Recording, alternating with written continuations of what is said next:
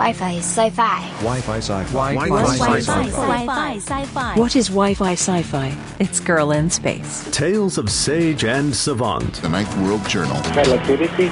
Oz 9. Moonbase Theta, out. It's Girl in Space. Wi-Fi sci-fi. Wi-Fi sci-fi. What is Wi-Fi sci-fi? Find out at wifi-sci-fi.org. Wi-Fi sci-fi. Discussing that word. Hello, everyone, and welcome to Discussing Trek, a Star Trek podcast, an unofficial podcast about the CBS series Star Trek Discovery, Picard, short treks. We're going to talk about it all, but today we will talk about episode 1 and 2 of season 2 of Star Trek short treks, titled Q&A and the Trouble with Edward, as we take a brief departure from our Discussing Picard series, which we will continue next review with Tapestry. Like always, I'm your host, Clarence, and I'm joined by my fellow co-host / Trekkies, starting with none other than Jeremy Barrow. How are you doing, Jeremy? I am doing great. I'm glad to be here tonight. Awesome sauce, man. Glad to have you back on. Also, we have the Trek historian, Jonathan Shorts. How you doing, man?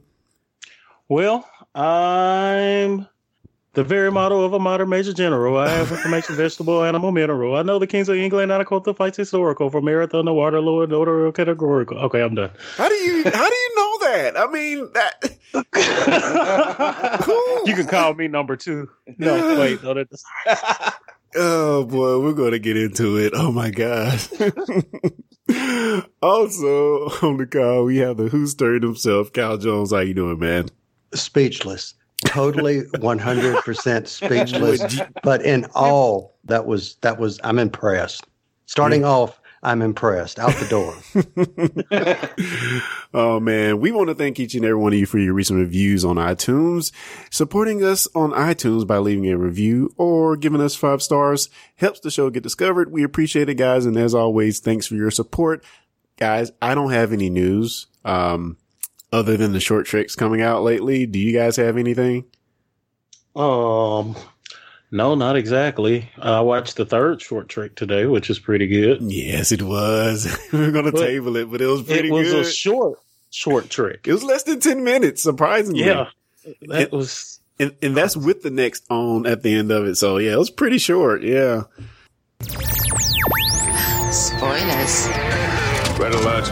All hands stand to battle stations. What gives you the right? You cannot destroy an idea. At ease before you sprain something. Sir, Ensign Spock reporting for duty. No need to shout, Ensign Spock. I expect you to barrage every crewman you meet with questions, starting with me to the point you become an annoyance. Which OS are these ships' computers running? Do these synthesizers use the Katzmann matrix?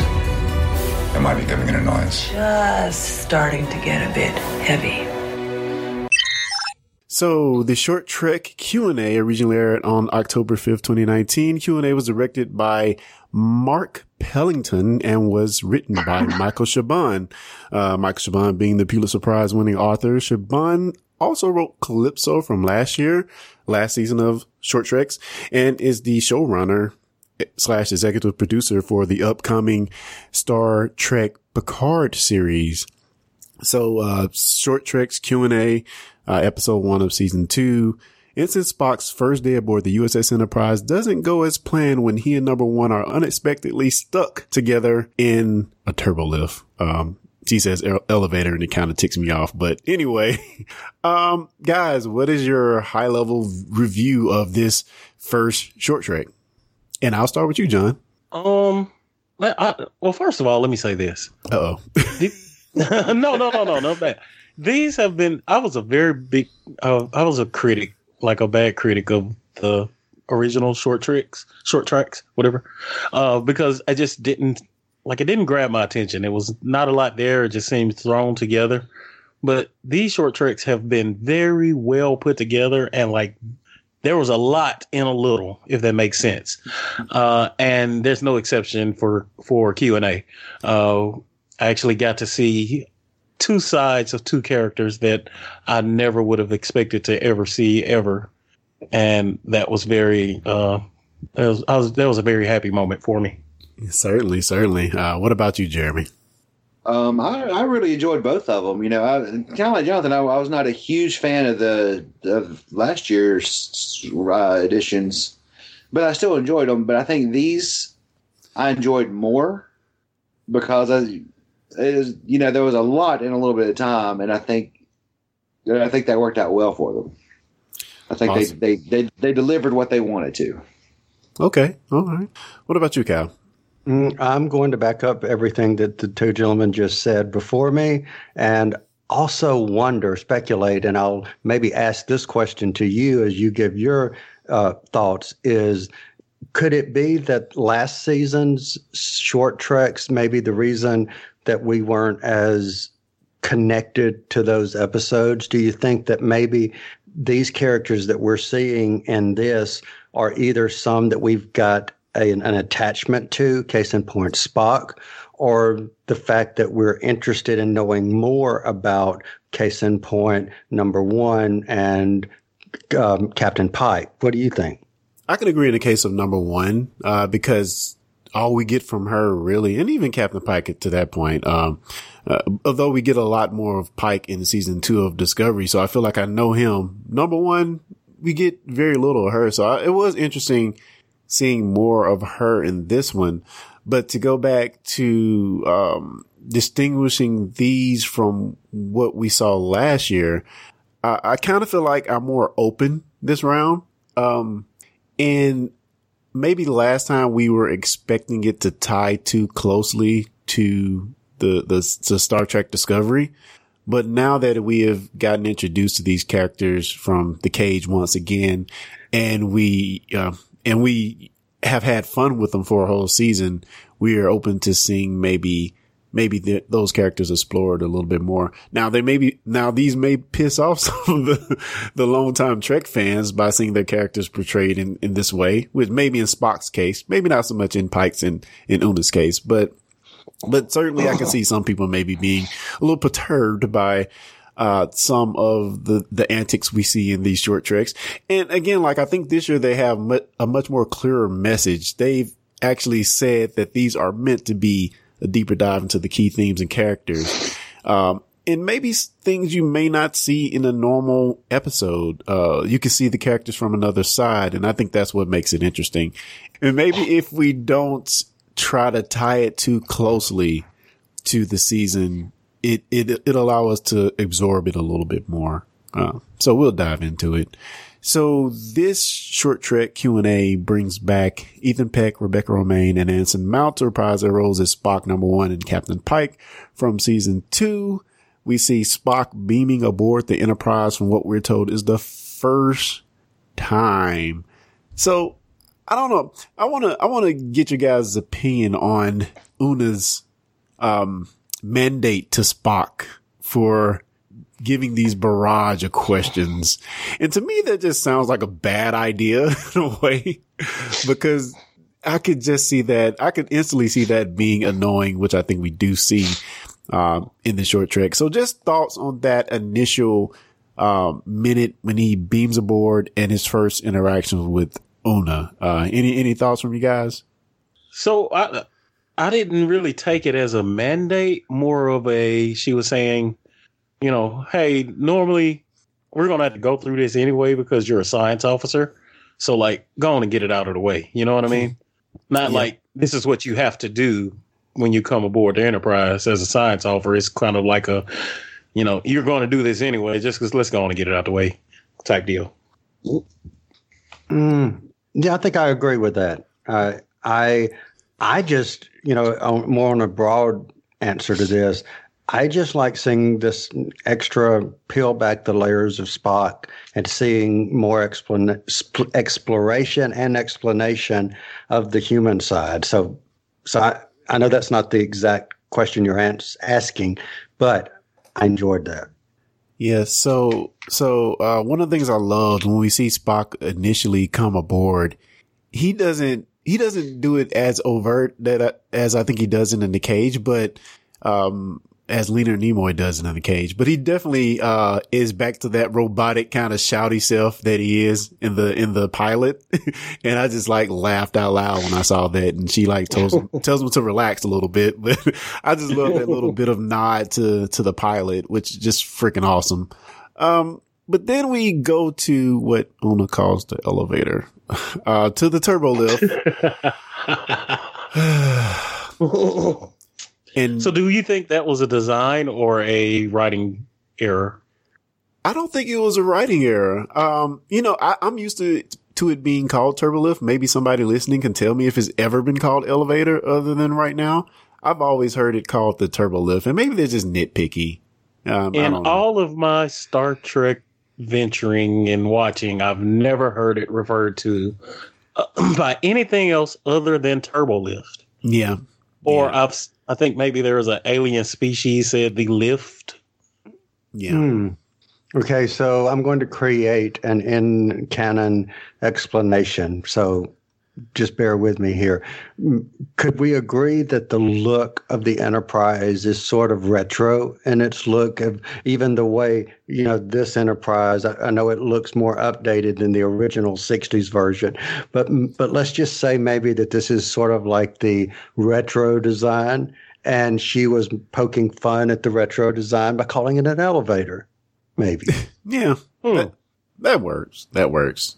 But, to tell somebody like Spock, who we know is very smart and by nature is probably very inquisitive, to just barrage you with questions, then the pain starts once they're stuck on the elevator. So I'm going to just go through some of the points that we learn from the questions, and maybe you guys can give just some quick whatever comes to your mind that the particular item makes you feel, and we'll try to go through these pretty quick. So the lieutenant commander is always to be addressed as number one. Thoughts? I don't think they kept in line with that, because didn't we first hear number one? I hope I'm not speaking blasphemy here, but didn't the original series not refer to someone as number one? She's the first number one. She is number one. I know, but did anybody actually have that title in Star Trek, the original series proper? None other than her in the pilot.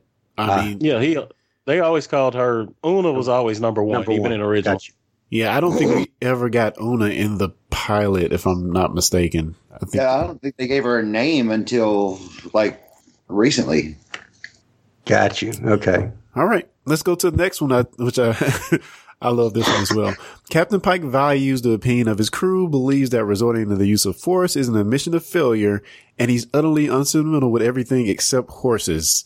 Any thoughts on that, John? So many thoughts. So, I mean, the horses, you immediately think back to the pilot episode, of course. Yeah. So good.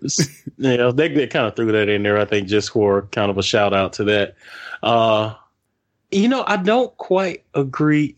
So how did they say it about she said something about even though he was the most highly decorated war captain or battle captain? Active combat captain, I think. Right.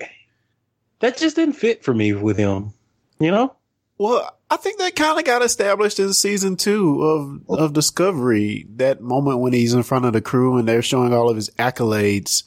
But why is that important to describe him?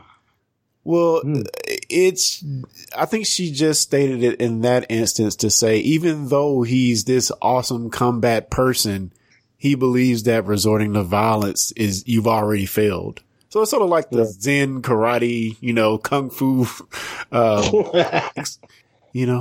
do not. I got you. Yeah. So I think that's what they're going for with that. But I still very much liked it. And I also love that the notion that he actually values the opinion of his crew, because we know all captains aren't like that. So, I mean, I just thought everything they said just pretty much sums up with, what Captain Pike is. So I really love that. And I also agree with Spock's, how, I guess, the way he took it as she's kind of like infatuated with him or loving by the way she described him. That's true. But who isn't infatuated with Captain Pike? Well, I mean, it was different with the way she did it. You know what I mean? It wasn't it wasn't like a respectful, like, this is the greatest captain of all times and I want to be just like him, or I love serving with him. It was like man, I want to take him to my bed. Oh, come on, Jen. No. See, I didn't get that either. Email Jonathan Shorts. Oh, and also, like, what I get from, I'm gonna go through the next two real quick because they really don't really value to them other than knowing what they are. The ship runs on a certain OS because the other OS was inelegant, according to Una. And also, they had the comment about the replicator matrix, which she also did something to do her own version of it. I thought that was interesting because it shows me that she's kind of a control freak, and maybe that's a bad way to put it. She likes being in control. She likes things to go by the book. That's what it sounds.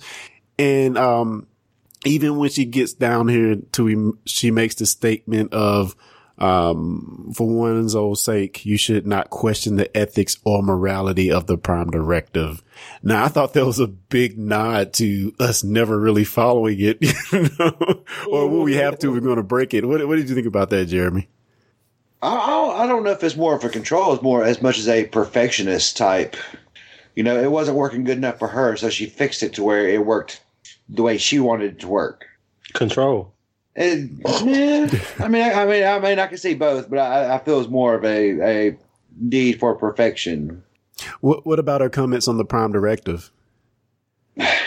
Nobody follows the Prime Directive like it should. It's cute that she tries. Yeah. But I think that's wishful thinking probably on her part. Any other thoughts on that from anybody? So I kind of saw the Prime Directive comment more so as poking fun of itself, like the story of Star Trek anyway, because it's what you guys are saying. Nobody pays attention to it anyway, for the most part. And I thought that was more of like just an end story, poking fun of themselves as from more of a meta thing that you're like, we've got to do this, when in fact, you really don't. Yeah, we got this rule. We got this rule that we live by, but we're going to break it a lot when we have to. Exactly. I know that feeling all too well. Whoa. Well, I kind of got, the same thing you guys are saying, but I also kind of got the feeling like, yes, she's poking fun at it, and she knows that all the way up to Pike, that the Prime Directive is flexible at best, and she doesn't want to ruin Spock. Like, she wants that strict. She needs to bring a strictness back to the ship order, and she sees that in Spock. I can see that. I like that actually better than my story poking fun at themselves. I like that better. And then, like, you got to think too, in anything, even if the rules are flexible, you want a newcomer to come in adhering to the current rule set strictly, because if they come in lackadaisic and they're only going to go downhill from there if they're already not doing it right. So you have a strict by the book. We're going to try to follow this as closely as possible, but there is some gray area in there when we have to, by no other means we can follow the rules. We may have to break it a bit. So I do like that. And the whole meta, as you guys mentioned. So they're trapped in the elevator, no turbo lift for the Turbo Vader. I like it, Turbo Vader. Look out, Kylo. Kylo.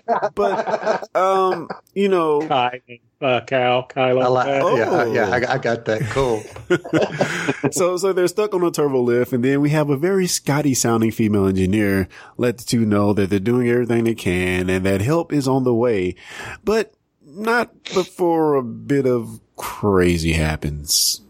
So, anybody want to dissect this scene? Because my first time seeing this, I was just like, what are they doing to Star Trek?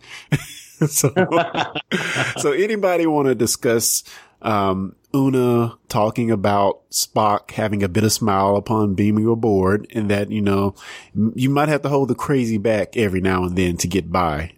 Any thoughts on that? This whole modern Major General, serenade that we got. Everybody has a bit of crazy ? Any thoughts? Well, I'm not going to do it again.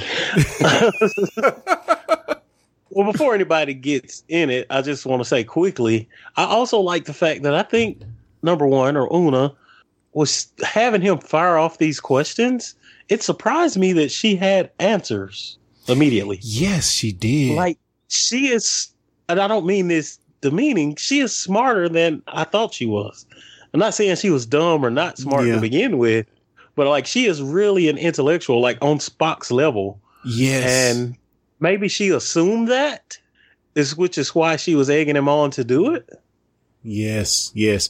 And real quick, I know it's different, but anyway, in the book Desperate Hours, which is a Discovery book, there is a great team up of this before they decided Spock will be lost in the whole rift between him and Michael Burnham. They actually had an adventure in this book where, and this happens before season 2 of Discovery, where, Burnham and Spock is paired together and Saru and Una are paired together. And they work so freaking well together. Yes. So it's like she's just as sharp. She has that Spock-like mentality, very detail oriented, and, you know, just an all-around excellent officer. And she has some of those same sentimentalities as Spock and as Saru. You know, they're kind of the same characters in the way they operate. So I just thought that in their book it was just an excellent portrayal. And I love seeing it here where we get to see the two together again. So yeah, awesome. So anybody want to talk about this crazy, or elaborate on what John said? The only thing I would add to that is the first time I watched it, it was like, I think kind of what you were saying, Clarence, is what happened to Star Trek. The second time I watched it, I kind of got that feeling that I kind of said earlier about seeing this other level of Spock or part of his personality, because that's something that is so alien for something that Spock would do. And I kind of, even though that was weird having the musical thing, I just kind of think that was kind of cool at the same time. Weird, but cool. Any thoughts, Jeremy? I enjoyed it. I thought to me, it just came out of nowhere. And I just thought, well, sometimes you got to be crazy to break the monotony of life. And, you know, it's just, you know, that's how they keep the sanity. And it worked out. I enjoyed it. Yeah, and it kind of like a holodeck episode. You know, usually, I mean, it looks weird to us now because they're in a elevator, turbolator, whatever. But you know, if this would have been TNG or Voyager, that same sequence would have happened somewhere on a holodeck, and we'd have been okay with it. Yeah, you know what I mean. But as we know, as far as we know, there's no holodeck there, so. That's kind of where it played out. So that's kind of where I took it. I mean, and all through Star Trek, we always get to see that alternate side of these characters played out through the holodeck. And I've always been appreciative of that because you see a lot of talents that these specific actors have that you wouldn't normally see in their everyday interaction on the ship. So I really appreciated it, number one. Number two, what also stood out to me was there was kind of a more than friendship relationship building between the two, and it sparked an emotion from Spock. And I think I mentioned this to Jeremy once a couple of days ago. Like, I seen I guess it's what for Spock you would call an outburst of emotion that you've kind of been begging for since you've watched Spock. You know what I mean? Yeah. Like, you always see Spock and you're like, man, he just needs to let go. Like, I see it in there. Yeah. Like, he wants to laugh and yell and scream and dance and sing, but he never does. And that's kind of like what we always just want. And I think you got it there. And that was very appreciative in that scene too. And then we break into the whole Major General song, which really shocked me with her. And she has a good voice. Yeah, Ruggermain does. Like singing is not strange in Star Trek. Actually, I mean, Cisco's done it. I mean, a lot of people have sung on a Star Trek episode, so that's not the weirdest thing in the world. But I just was not expecting it at all here. I think, like you said, it wasn't in on the holodeck or Data doing something silly. You know, it was just like a normal everyday process and living. So it just felt weird, but it did grow on me, and I definitely loved seeing it there. And man, I really like Rebecca Romijn's character, Una, and man, don't we want to just see more of these characters? Oh, absolutely. Yes. Agreed. And also, I think this particular short trek, this moment with her singing kind of made me dial back a little bit I'm not going to say really expectations, but I guess so. Expectations of it being so serious and tie into the season. No, these characters have other sides. And with Discovery being so serious, and even Picard looking like it's going to be so serious, this is the outlet. This is the outlet for all those things that happen, the short treks. And especially once we get into the next episode, it's definitely a lot of playfulness going on. And I'm fine with that as long as it doesn't break canon. And we're going to get in that with Trouble with Edward. So, before we wrap this one up, guys, any other thoughts before we roll on to the next short trek? So a quick sidebar, I mentioned this in a few podcasts back. There's someone in, I don't know, somewhere in Europe, they're developing sort of a turbo lift type deal they're going to put in this high-rise building. And it's like one carriage, whatever you'd call it. It goes up, down, but it also goes side to side, and it's kind of on it gets to a certain juncture where the rail will turn and let it go side to side of it. So, and we actually get, if I'm not mistaken, and if someone knows better, they can email us and let us know. But it's the first time we actually get a glimpse, like inside of how the turbo lift operates. Oh, so I know if. Yeah, we actually get that in season 2 of Discovery as well, and I hated it. Did we? I didn't remember seeing that. Yeah, it was. We did. Was a little bit. Yeah. Well, I was gonna say it's always a curiosity to me when we get, especially when you're watching DS9 and they get in the turbo lift and they say Upper Pylon 2. Yeah. Well, I mean, I know this. You're coming from the bridge, and they stayed on this one turbo lift. So how did it get from the center of the station to the outside and up? Yeah, that does make a lot of sense. And man, I don't want to spoil the next short trek with Pike, but they have a scene of the Enterprise's engineering room, and some people might be mad when they see it because it's so different. Yeah, it's so different from Discovery's. It looks like something. I don't know. I had an issue or two with that. Yeah. So, guys, we are going to roll along. Oh, yeah, I had one more comment before we move on real quick. I think maybe since in the cage, Spock is so different, could this moment with Una be the catalyst to him maybe bushying up the hair and letting loose a little bit? I don't know. But let's move right along, guys. And guys, if you're listening, you have any comments on Q&A that we missed, or you just want to point out something, please send fan mail in to fans@discussingtrek.com. And let's go ahead and get into the review of the second short trek, episode 2, The Trouble with Edward, which originally aired October 10, 2019, directed by Daniel Longino and written by Graham Wagner. Wagner was a writer for Silicon Valley, Portlandia, and The Office. As you can see, they're very slow moving, so they would be easy to hunt. People call them tribbles. Cute. Aww. There's been a lab breach. I made one of the most important scientific discoveries of our time! Don't show any weakness, or they will eat you alive. Good luck out there, Captain. Kyle, what do you think of this episode, man? Okay, I actually like this one a lot better than Q&A, but the actor who played Edward, kudos to him because that character was freaking creepy. Just slimy and creepy. And the actor pulled it off excellently. But yes, I mean, I thought this was a cool episode. But yes, kudos to the actor because this guy was you just wanted to kick him. What a freaking jerk. Speaking of the actor, while you brought him up, the actor's name is John H. Benjamin, who is an actor and writer known for playing Archer in Archer. Oh, I did not know that was him. And Bob in Bob's Burgers. Oh, that is too cool. I didn't know that was him. So he's a very prolific voice actor at this point, which is pretty freaking cool.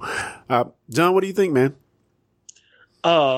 I have one question. Uh-oh. How the crap did he make it through Starfleet?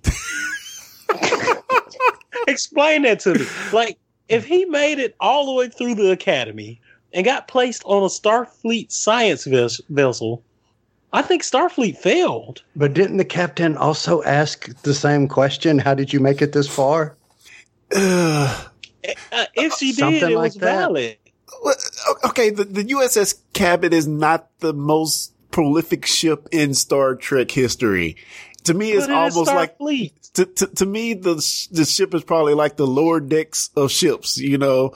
And maybe people there aren't the best and brightest, and maybe you can just hide away there and you know just be a hole and not, you know, interact with a lot of people. Maybe just like be a hermit and kind of be your jerky self. But I mean, I totally agree with you. He's like the worst officer in Starfleet history. Well, not only that he was a hermit or a jerk, or he was stupid. I don't know if he was test taking and human interacting are two completely different creatures. And so, you know, maybe he was just one of those on paper. Oh, this guy's brilliant. Let's send him over here. But wasn't he brilliant? But when you meet him in person, he's like a jerkweed. But wasn't he brilliant, though? He was able to engineer these tribbles into mass reproducing, so he wasn't dumb. I mean, he took this very delicate, furry scallops and made it to where they're born pregnant and, not delicate. Yeah, he has no street smarts or whatever. No walking around sense. Yeah, but isn't that like a prerequisite for Starfleet? You know, there's like thousands of people, I'm sure, every year who sign up, and you know, sometimes one falls through the cracks. And could it just be a comedy of timing in the sense of this guy that has been doing for the past 1 year, 10 years, however many years it was, that he's doing whatever it is that he's doing. And he irritates everybody. And yes, he gets on everybody's nerves, but he ultimately does his little thing and doesn't have any impact. And just by the stroke of coincidence / brilliance, he does something that creates what he creates. So is it just like a comedy of circumstance going on here? Okay, well let me add something else in because I just had to Google it to be sure. His rank is lieutenant. This is not a cadet or ensign, or it's a lieutenant. Harry Kim couldn't get higher than him. But also remember we're coming off of wartime, so it could have been we need to take everybody we can thing. Oh, yeah, okay. Could be a field commission. I digress. See, I have two explanations for that. Two plausible explanations. Okay. Explanation number one, he bought, as in he knew his parents or somebody bought him that lieutenantship, or they kept promoting him to get rid of him. One or the other. Yeah. Pick your poison.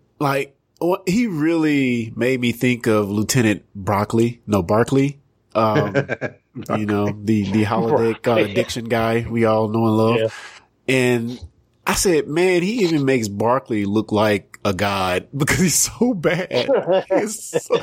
He's so bad. Oh my goodness. But that's what made this short trick good, though. So I give him that. He did something right. Well, poor Captain Lucero, who we see Captain Pike, giving her the send off, a few tidbits. Now, if you pretty much recommended or required watching for this is The Trouble with Tribbles, and even I watched that along with the Trials and Tribulations, the DS9 episode. Both of them, you're going to get tidbits from those episodes in here. So Captain Pike was talking to Lucero as they were walking to the transporter.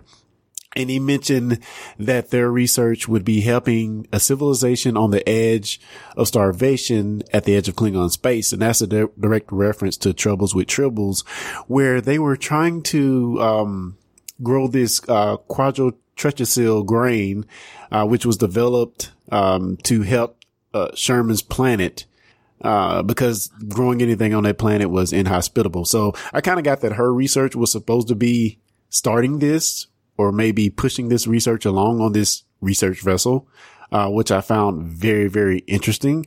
And, if spoilers for the Trouble with Tribbles, if you haven't seen it. So the way that ties in is that the Klingons knew that they wanted to inhabit this planet, and they actually poisoned the grain in Troubles with, Tribbles. So, this all ties directly in. And also it's things that happen in this episode that make no sense. Because if they had known some of these things, the Trouble with Tribbles episode would not take place. So that's my biggest gripe with this episode. It's like some canon inconsistencies, some huge canon inconsistencies. In the Trouble with Tribbles, Bones has to figure out that these Tribbles are born pregnant. So if this episode happens, if this short trick happens, he should already know that. I mean, it basically destroyed a whole ship. So for them not to even basically know what Tribbles are by the time we get to that episode, it kind of doesn't make any sense. So we have that. So let me ask you guys this. I mean, Jeremy, you mentioned the scallop thing and that, was it really that much of a big idea if their whole mission is to create something to help this starving planet? Was that really a bad idea to use those things as food? I know you have to check to see if they're sentient or whatever, but was he that wrong, actually? I think his heart was in the right place. Because he was his stomach was in the right place. He said that he was like a protein specialist. Protein specialist, which is, which I'm assuming was the whole point of these Tribbles. He's good with meat. I mean, he tried. Bless his heart. He tried. And for that matter, like, what was his hang up with Captain Lucero? Like, she did basically nothing to him except ask him like what he's working on, and he like had it out for her for the rest of the episode.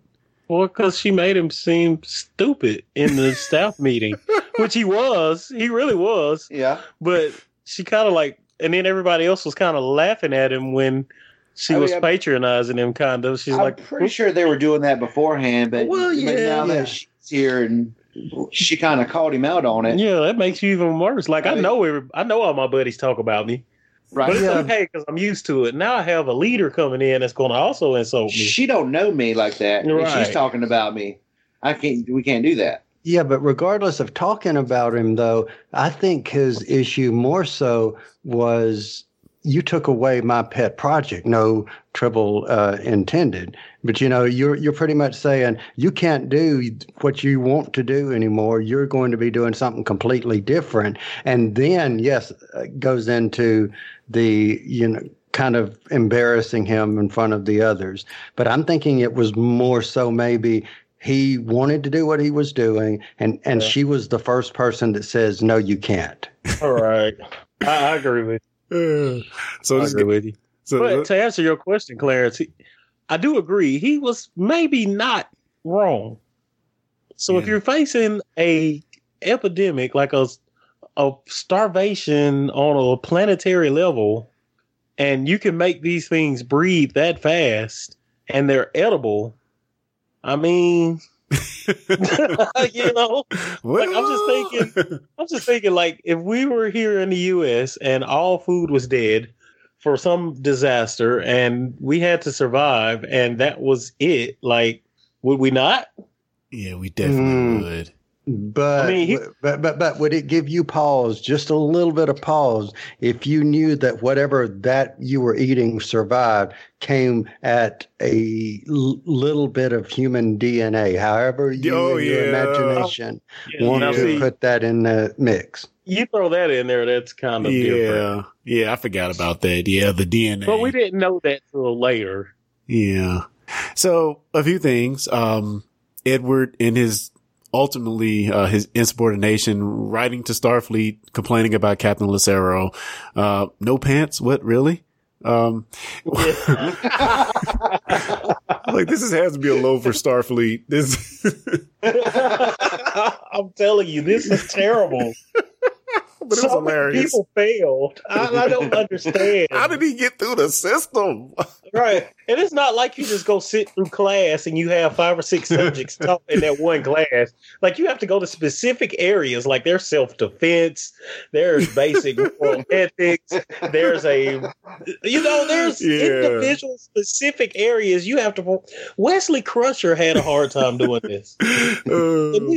I just don't understand. I don't understand. There were several bars of gold pressed latinum with his name on it and that lieutenant ship. That's all I'm saying. Yeah. Yeah. One of the things I found that they didn't mention in this short trick, let me see if I remember this right. The Tribbles have a psychotropic, I think that's how they said it, effect on people, to where people think they're so cute and cuddly and they're enamored by them. They don't really address that at all in this short trick, I don't think. Well, I mean, they do, in the first meeting, she talks about how cute she mentions how cute they are, but I think that's as far as they. Yeah, that might just be a nod to it, but they didn't say anything specific to that. Yeah. You with these sound effects. Yeah, like on the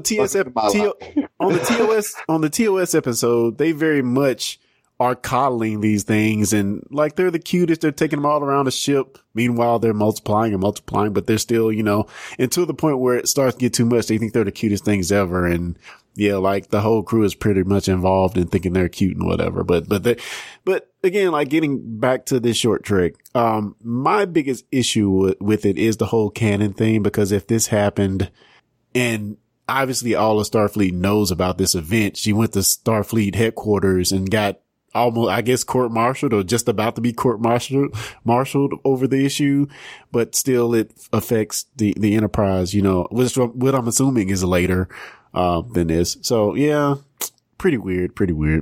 Or maybe it's one of those things Starfleet realized that it was their fault they let this loon through. And they decided to classify this information. There you go. Like, we're not going to talk about this. Yeah. Like, would you want to talk about that? Yeah. Who signed off on this idiot? Right. And that's what she says at the end. He's an idiot. She kind of says, how did this happen? He's an idiot. Well, to add something to, some a little bit more credence to what Jonathan just said, because I agree with that. I think you're right. You've got these civilizations who are now being impacted. You say that it's now in Klingon space that they're also at. Geopolitical. So you're not talking about that because you don't want people to know, even the Enterprise, to know that we're responsible for these things. Yeah, and now to mention real quick, and a nod to that, maybe that makes sense, because by the time we get to the TOS episode, the Klingons already know about the Tribbles and they hate them. They hate them, cause they purr when they're around them, and they're just like creeped out by them. So, yeah, I think I think they had destroyed a whole planet to get rid of them at some point. They did. But if you remember at the end of this short trick, it says that they've now made it to the Klingon homeworld. Yes. So Klingons had an issue with them, and it almost destroyed their world, because Worf says so in the Trouble with Tribbles episode. He kind of hints to that. Yeah. And in order to control it, the Klingons had an armada go to their home, the Tribble home planet, and pretty much wipes them out. The Klingon greatest foe. Which, couple of side notes, on their Tribble home planet, the population was controlled by they had a large amount of reptiles that fed off of them. So that kind of kept them in check for a while. But also, if we go back, I did a little research. There was a episode on the Enterprise, the Jonathan Archer days. And it's on the episode called Breach, where Phlox, at the beginning, Phlox was feeding a tribble to his bats. Interesting. Yeah. And he made the comment that they were, I don't know how to say they were, prodigious breeders. But he also made the comment that there is 2 separate species of tribbles. And so we're to assume that one was a strong breeder and the other was not. Interesting. I didn't realize that. That's awesome. So what does that mean for this episode? Well, it kind of throws the whole Starfleet shoved it under the table out the window. Yeah. Yeah. Because if they knew about it on Enterprise, I mean, if Phlox knew about it. Yeah. So how do they survive space? Say that again? How do they survive? Is there anything that states that they can survive the vacuum of space, or because I don't think they ever had to. Didn't they kind of? I got to go with Jeremy there. Didn't they say that some of the tribbles got to the planet below? But they again, could have stowed away on the ship when they escaped away. Yeah, if it's just one, all you need is one. Yeah. And maybe that ship actually, some of it crashed to the planet, and there were some of them still alive.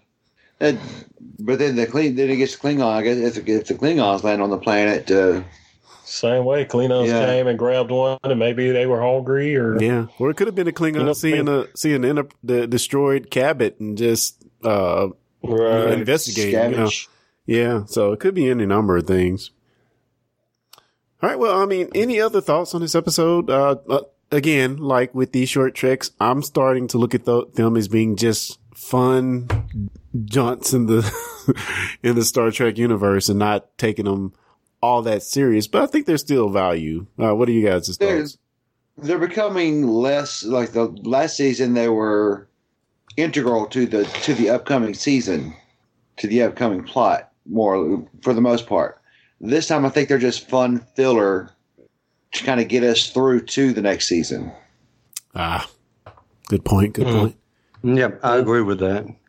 My problem with the first ones, which we found out I was wrong and I was happy about it, was like I didn't enjoy them, and I was really going to be mad if they did not tie in to the series at all, which they did a little bit for the most part.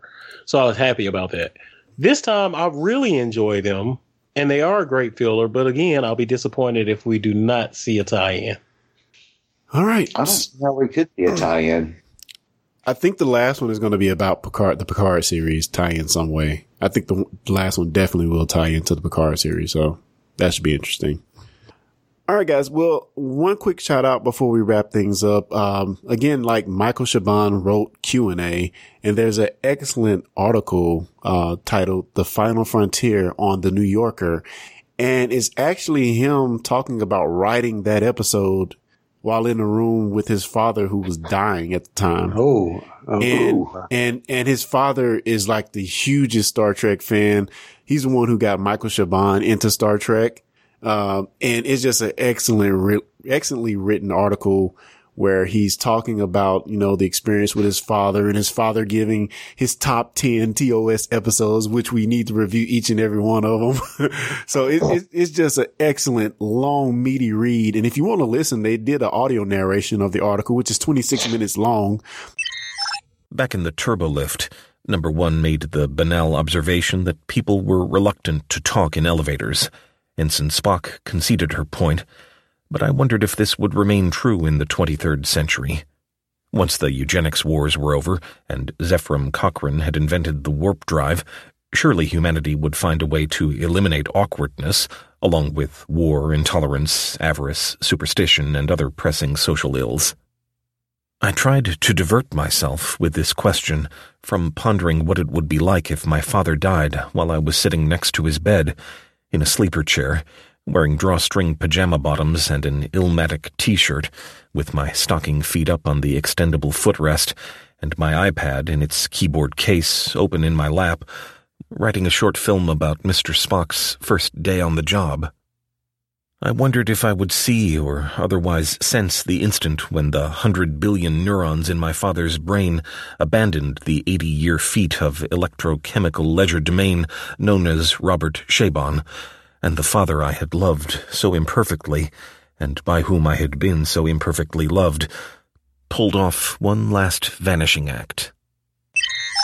Which, you could check out by going to thenewyorker.com and just searching for The Final Frontier. So let's go around the horn and see what everybody is working on. And we're going to start first with Jeremy Barrow. What are you working on, man? Or listening to or watching that you want to talk about before we wrap things up? I, like many other people, have gotten Disney Plus this week since it is launched. And if you have not seen the first 2 episodes of The Mandalorian, you need to. That's really good. Yes.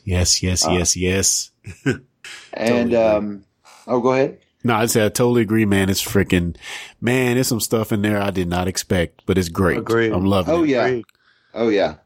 And I have to say, my middle child and I had this really weird experience. He was watching the new DuckTales on Disney Plus on his PS4. I was watching the old DuckTales on Disney Plus on my phone. And we were both watching the introduction episode of Magica De Spell for the respective series, like at the same time. So we just had that cool little bonding moment where we both turn around at the same time and go, "Is that Magica De Spell?" So that's awesome. So there's little things like that. The little things in life. Yeah, man. Disney Plus is go ahead. And then we cussed at each other and went about our business. Oh. But man, Disney Plus is freaking awesome. I spent at least 40 minutes just going and listening to the introduction of all my late 80s, early 90s Disney cartoons, and just were serenaded by each of the theme songs, which were yep. I listen, man. Yeah, that one too, man. We did that. I think he found a YouTube video that had like all of them. He had me identify as many of them as I could think of without looking at the video. And I got like 90% of them. Like there was some, like, I don't know where the hell they came up with this at. I don't remember this in my 90s and 80s. But man, the art of the theme song is lost. Yes. Yes, it is. What about you, John, man? What are you working on a podcast later? Otherwise, listening to or whatever? Not really much of anything, man. I've kind of decided I'm going to back away from watching pretty much anything other than Star Trek because I'll never give that up. But I find myself sitting in front of the TV a little too long when I do sit in front of the TV.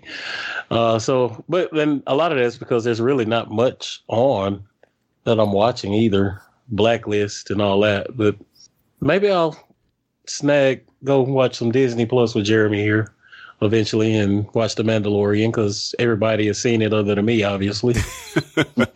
Yeah. But I do have one quick thing since it's about our Tribble episode I found.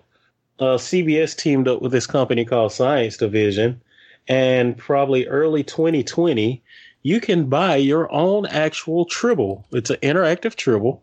Interesting. It comes with an app, and you can program this app you can use the app to kind of set different modes on your Tribble. So whenever someone comes close to it, it kind of does its little purr thing, or it can do the little scream thing like there's a clean on or something. So yeah, just interesting. $70.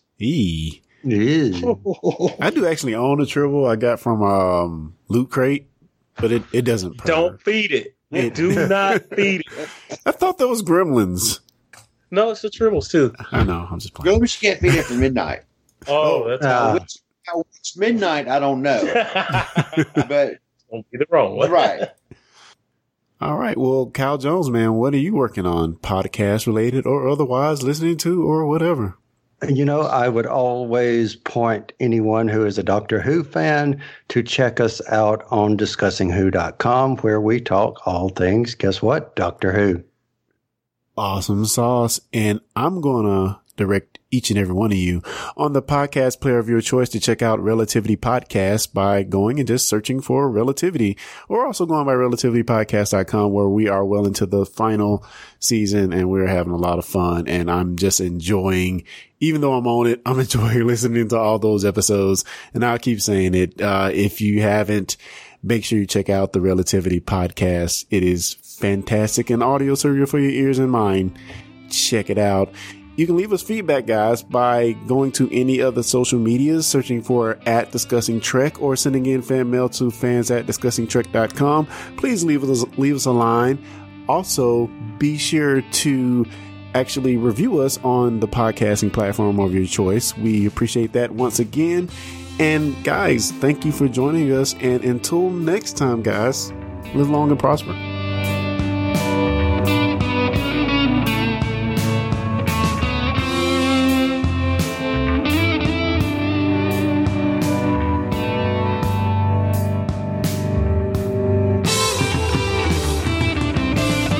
Thanks for listening to the Discussing Trek podcast. For more information, go to discussingtrek.com/subscribe.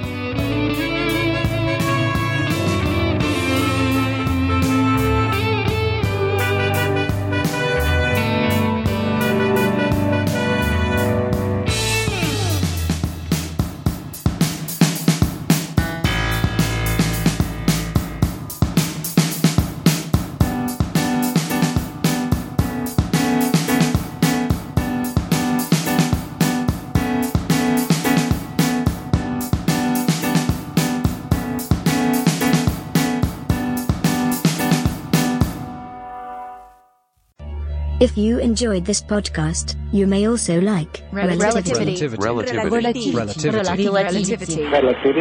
Relativity is an audio drama serial about two people, a woman on Earth and a man in space, struggling to remain connected, to help one another through life and death situations. Their only link across the vast emptiness of the cosmos is the sound of each other's voices.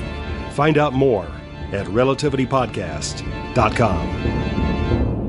Relativity. Discussing Network.